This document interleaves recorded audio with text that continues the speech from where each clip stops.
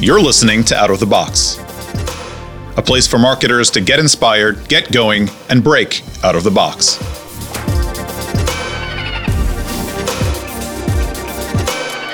Welcome back, everyone. I'm Jess Overton. You're listening to Out of the Box, the marketing podcast exploring out-of-the-box approaches to marketing and growth. Today, I'm joined by Clément. Hello. Clément, we're very excited to have you on today. Yeah, me too. Thanks for having me on. An absolute pleasure. So before we get started and really dig into the nitty gritty, could you introduce yourself to our listeners and explain a little bit about your journey in the marketing world?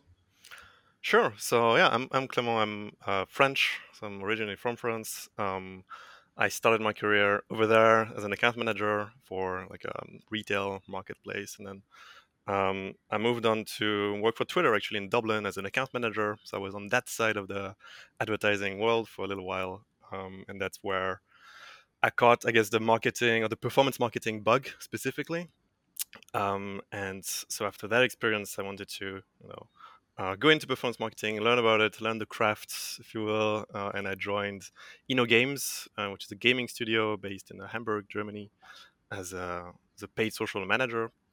So I learned a ton there. And then I moved to Blinkist, which is based in Berlin, still in Germany, which is an education app that does summary of nonfiction books. And yeah, I was hired to scale paid social. Had a chance to hire a team, manage a team, and learn again a lot. Had access to a lot of different projects and worked with a lot of amazing people. And after a few years, I got the opportunity to lead marketing at Fabulous, and we're going to talk about it in a moment. But that's what I've been doing since the start of the year. Cool. So I think there's a lot of history to dig in there, and I do want to circle back to a little bit about your experience, both on the account management side and on the other side of that coin. But first, tell us a little bit about Fabulous. Who uses it? What does your role entail? Give us the full story.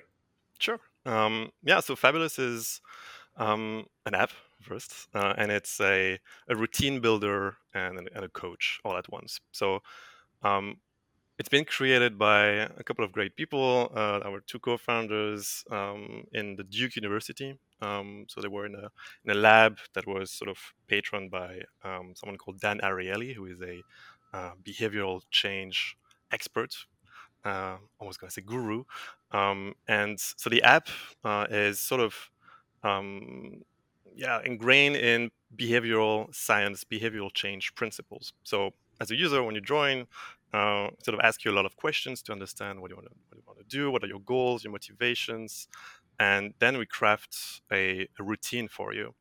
And because it's based on behavioral change insight, it's built by behavioral economists. So all of our product managers are trained in behavioral economy. So we know it's best to start small, to make small incremental changes. So as you join, the first habit you're going to get is drinking water. Very small, very easy. And from there, we built on with you as a user a personalized routine. And we have daily coaching sessions that are made by an ex-psychology professor from Stanford. You get access to a lot of content like meditation, yoga sessions, and so on. So the app has this holistic approach to well-being. We help you build a routine. We make it easy for you to stick to it, and we give you all the tools to make that happen and achieve your goals. So people really use the app to improve their mental and physical well-being, to break bad habits, start new ones, healthy ones, and sort of make them stick. One big thing is also bringing structure to your day, and it's been with COVID, everything went upside down, and we've seen that people needed to bring a structure to their day, and people really love it because it's easy. It's backed by sense. It's evidence-based, but it's not boring. It's actually quite fun and delightful. The design is pretty amazing, I have to say, and you get a lot of encouragement along the way. So yeah, it's pretty cool, and yeah, it works. It's based on science. That sounds really cool. I'm certainly somebody that values structure, and I am a person who does like habits. So I can absolutely see myself using an app like Fabulous. Check it out, definitely. So I mean, I think you've done you've sold me on the app, but I'm guessing that maybe it's a little bit of a more difficult sell, or certainly getting your word out to the general population is the challenge that you've undertaken, right? So tell me a little bit about what marketing at Fabulous looks like. Yeah, so the app, well, in terms of growth, really grew through direct response ads. The app is, was created in 2014 and has, grew really consistently, profitably, really well. And the channels that worked the best for us were, Facebook and Instagram. No surprises there.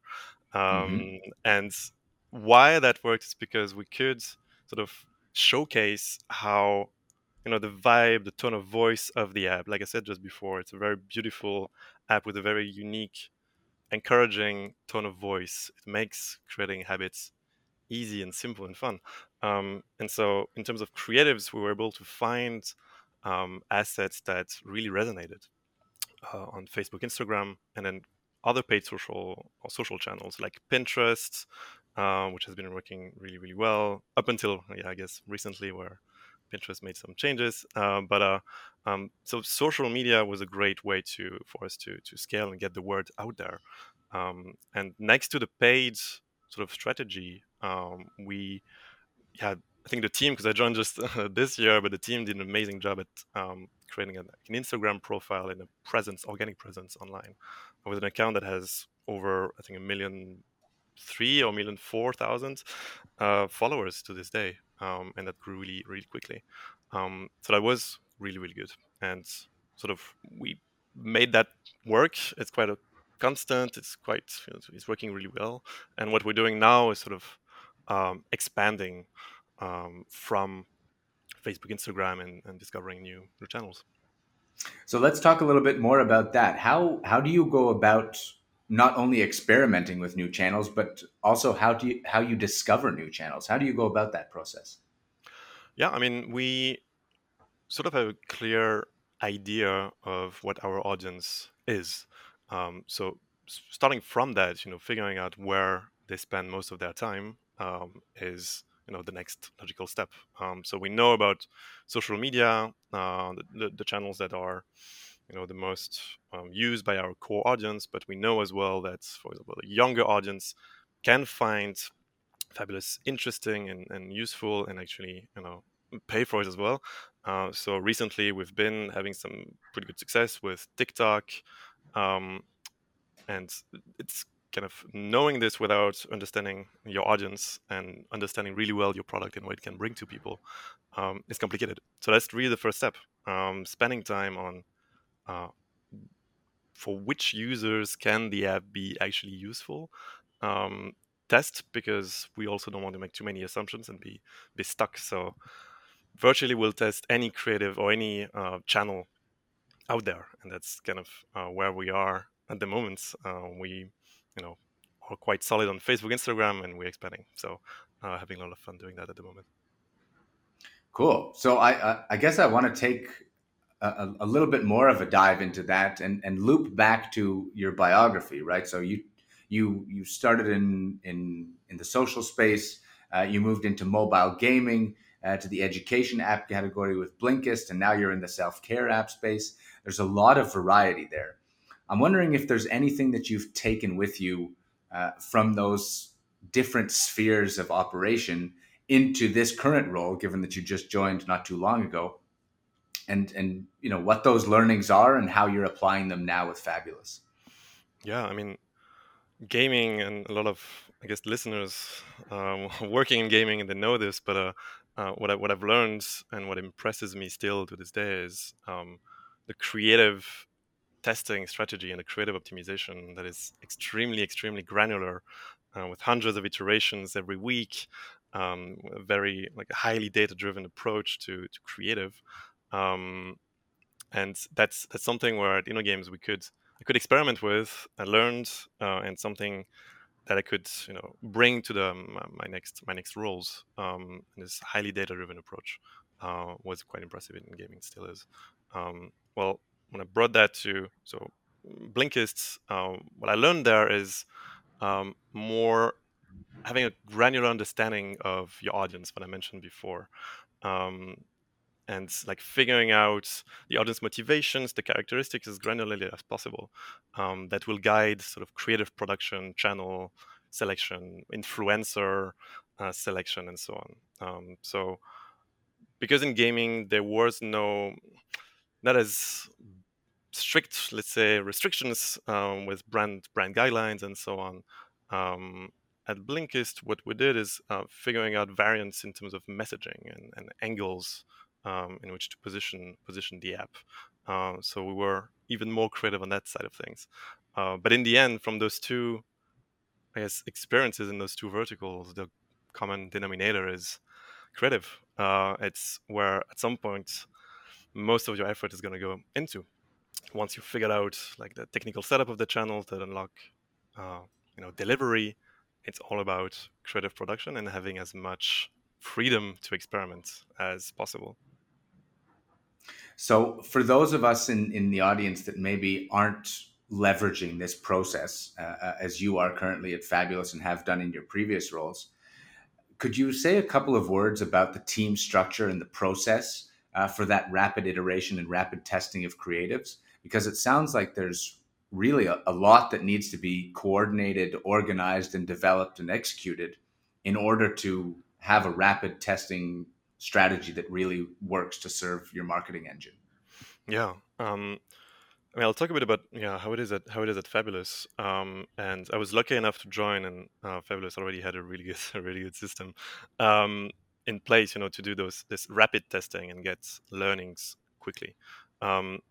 So first we have like an amazing creative lead who, and she manages in-house designers and freelance designers as well.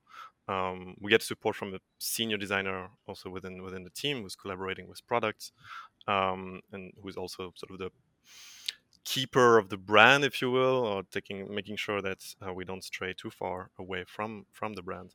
But essentially how this works is the UA team would sort of tell the creative team, myself, like, what are their needs? Okay, we need to scale UAC. This is a situation. We don't have enough videos. We don't have enough static assets in that format. Let's do it. So explaining the needs, explaining the specificities of the channel, the contexts in which the ads will show, what kind of targeting is available, and so on and so forth. So there is this dissemination of knowledge from the UA team to the creative team to make sure that when the creative team sort of go back and create these tons of assets within a week, that there is no need for a ton of back and forth, and that's just the most important. We create tens and tens of assets per week, video and banners, and there's just no time for back and forth. We're still a small team, just 2 people in the UA team. The creative team is bigger, but making sure that goes fast in terms of communication is the most important. So then the creative team sort of gets to work balancing sort of iterations and new concepts. It's sort of an 80-20 situation for iterations and new concepts. And one thing that makes things fast as well, beyond the clear needs, the communication is, that the creative folks sort of focus on the style and the design experimentations. So UA makes sure there's as many creative as they need in the right format, in the right sort of diversity in terms of content. But in the end, the creative folks have total freedom. And so it's quite fun, I think, for them to create all those assets and be able to go wild a little bit. I'm sure. I wanna ask you, and you may not have a solid answer for this, but where did that 80-20 split come from in terms of iteration and new creation? Yeah, you're right. I don't have a solid answer. It sort of grew, I think, organically. It takes, of course, much more time to create new concepts. It's just a fact. Iterations. You can create 5 iterations on a banner in a matter of 10 minutes for some super efficient designers. And we know that a successful iteration sometimes can have as big of an impact as a completely new concept. So we are sort of having in mind a specific number of assets that we want to try on Facebook. So we have a creative testing budget per week. We know how much money we want to spend per asset, and that gives us a number at the end of that sort of calculation of how many assets we can test per week. And that's it. That's what we want. That's what the UA team asks. Same for Google, same for Pinterest or Twitter. From there, the creative team, especially the creative leads, is figuring out, okay, what is the best way for us to get wins? And maybe for a particular week, it's going to be all about new concepts, because that's what they feel they need, or it's going to be all about iterations because we need a win fast, and so it's best to focus on what we know works. And at the end of the day, we end up with this 80-20. If that's the right one, I'm not sure. I guess every company needs to find out for themselves. For us, it's been working pretty well. Cool. So it seems like the thread that connects all of this together really is that solid communication that you have between the UA team and the creative team to ensure that the balance is correct, that the focus is correct, and that everything's being executed on time. Exactly. Yeah. And yeah, the team has been doing an amazing job. And we are quite lucky again that we have also freelancers that after a while they become in-house designers because they do such a good job. But we have this diversity of ideas and styles, people bringing new perspective on Fabulous, on the brands, on the way to reach a specific audience, and depending on the person that does the design, we know if that's going to work, or if it has a high chance to work on TikTok or on Facebook or on a specific audience. So that diversity is really, really key for us. So I want to pick up on something that you've said the word brand a bunch of times in the last couple of minutes, and I know that in the past you've said that branding is one of the most interesting topics for you on a personal level. It certainly sounds like from the frequency of the word that it's also something that you're focusing on at Fabulous. So how important is branding for Fabulous? It's very important. We grew quickly through DR and ads and UA ads. We don't have brand campaigns per se. And one thing that I'm focusing on, that's why maybe I use the word a lot, is because that's one of my topics right now at Fabulous, and something that I'm also learning a lot along the way. As I said, I come from performance marketing, not from brand marketing. So that's why it's very exciting to me to work on these topics. And we at Fabulous want to build a very, very solid brand. And right now, as I mentioned, the app has a certain feel and vibe. There's a tone of voice. It's already unique. So the brands visually, it's already there, but we haven't yet defined it properly in words. I feel like this bringing a sense of a little bit of consistency in our assets will help us to sort of make our point a little bit better to our users through the brand, and establish Fabulous as a sort of evidence-based, serious yet fun product that you can use to make a change in your life. And making sure we define the brand, making sure that comes across in all of our assets, is what's going to help us, become much, much bigger and build a brand that will last forever, or at least for a very long term. So that last sentence, that you've got a couple of things that I want to unpack there for a minute, because you talked about defining the vision for the brand, right? What the brand is going to stand for, and you laid out in 5 or 6 words a lot of very complex topics that certainly, from what I know about Fabulous, define the brand. How do you go about doing that? What does that process look like? So we're in the middle of it, so I can tell you where we are and where we're going. We the first thing to do is get alignments in the team. As the brand is there, it is already defined. Everyone has an idea of what what ironSource stands for, what makes ironSource unique. Every employee, I'm sure, and it's the same for Fabulous. The company is 7 years old. We are around 60 employees, and everyone has an idea. Everyone knows it, or feels it. So that's the first thing: is figuring out your brand values. What do you stand for? What makes you unique in the world? What makes you different from the competitors, if we have any? And that's key.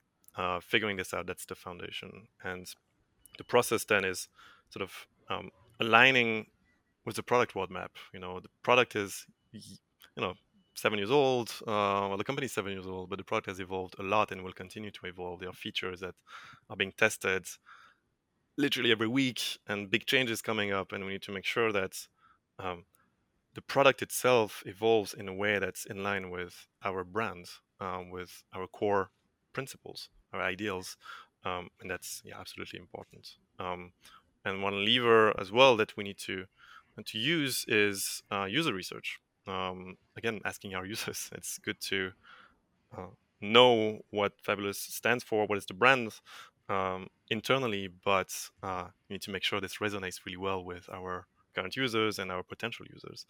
And so from there, you get a lot of insights that you need to structure. And the end goal, the desired state, if you will, is to have really clear brands.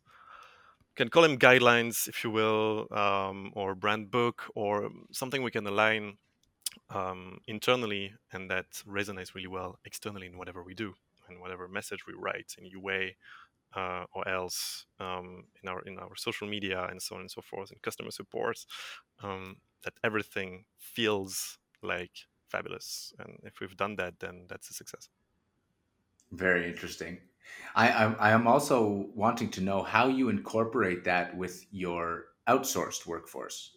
You said that you work with a lot of in-house creatives, and I can certainly see how those guidelines would be. They're living and breathing them, as well as having sort of, I guess, a brand book or whatever you might call it. How do you also ensure that permeates your sort of quote unquote temporary workforce? Yeah, I mean, we work with freelancers essentially for UA, and UA is special. UA is a place where, as I mentioned before, freedom to test without virtually any restrictions is important. So of course, there is a consistency in terms of the way we present Fabulous, and when you see an ad from us, you should, as a viewer, you should get a sense of what it's going to be to use the app, and what's going to be inside the app, and what we stand for. Again, our brand values should permeate. But UA, as I'm sure you know, is where we need to experiment with loads of different styles, and where we can't assume too many things.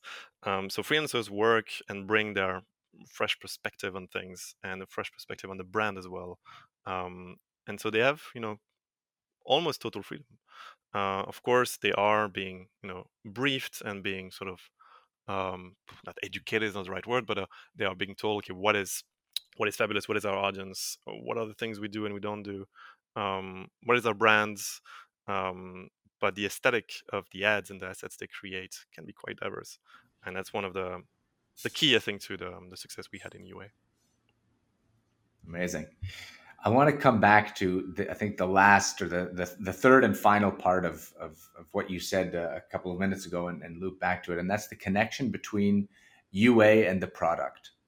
How closely does your team, does your marketing team collaborate with the product team? Very closely. Yeah, it's a good question. I think it's the closest I've seen a product team and a marketing team working together. It's just incredibly important for the product team. So the product team, we call it the growth team. The growth team is composed of behavioral economists again. So every product manager has a background in behavioral economy, and they are extremely interested by what kind of traffic do we bring, and what kind of audience. If we get a breakthrough on TikTok and we bring quote unquote TikTok audience, that has an impact on metrics. And when there's a product manager that looks at the onboarding and they look at their metrics and they see some movements there, sometimes there is a clear relationship or clear correlation with what we've been doing in UA. So understanding the nature of the audience is very important for products. For UA, beyond sort of having the knowledge, okay, beyond the ability to showcase new features, knowing what the product is working on, preparing for this, understanding the funnel really, really well, the app funnel and the web funnel, because this impacts UA results directly. If an experiment is being done on the product side and UA sees this in their data and see a drop or a massive increase, just they need to know. So that data from UA and from product sort of help the other team out. And we've had, I think, one kind of cool and fun example of where this collaboration can be sort of seen in the app is we've had creative success in UA or in social media on an Instagram profile that was so good, and that were obviously bringing so much value to users and potential users that they somehow made their way into the app as well. So really the product has both eyes and both ears on what UA does and vice versa, which is really, really cool. Interesting. That's I think it's a really important element that certainly you guys seem to have mastered very well. And I've often seen with my work with partners that a disconnect really can have a big impact, not only on product development but also on UA, as you say. Yeah. And Clément, I think this has been incredibly insightful, and I want to thank you very much for your time. I end generally by asking my guests the same question every time. I'm always interested to hear what the most innovative or out of the box marketing campaigns that are out there these days. So tell me, what's a campaign that you've seen lately that's been really memorable for you? So I'm gonna go with because they are in the same vertical as Fabulous. I'm gonna go with Headspace. You've seen it. I think everyone has seen it, at least if you have a Netflix account. But the partnership that Headspace does, bringing their content, creating new content for a specific partnership, and that's been really, really great and very memorable. I think they've done that a lot. They've partnered with Spotify like 5 years ago, and they do stuff for airlines and Sesame Street as well. And this commitment to partnerships and creating really good, beautiful, on-brand content that reaches out to either a super mainstream audience like on Netflix, or maybe a more niche or different audience like on Sesame Street, for example. That's the kind of partnerships I find, I think, quite effective. I'd love to talk to the team over there to break into a different audience, and that helps the brand, that helps user acquisition. That's really, really cool. So I love that. I love that example because it connects back to so many of the things that we've talked about in our conversation today, and really seems like it would be a good fit for Fabulous as well. I'm waiting for Netflix's call. We'll see what we can do. Clément, thank you very, very much for your time. It's been very interesting. Thanks a million. Thanks for having me.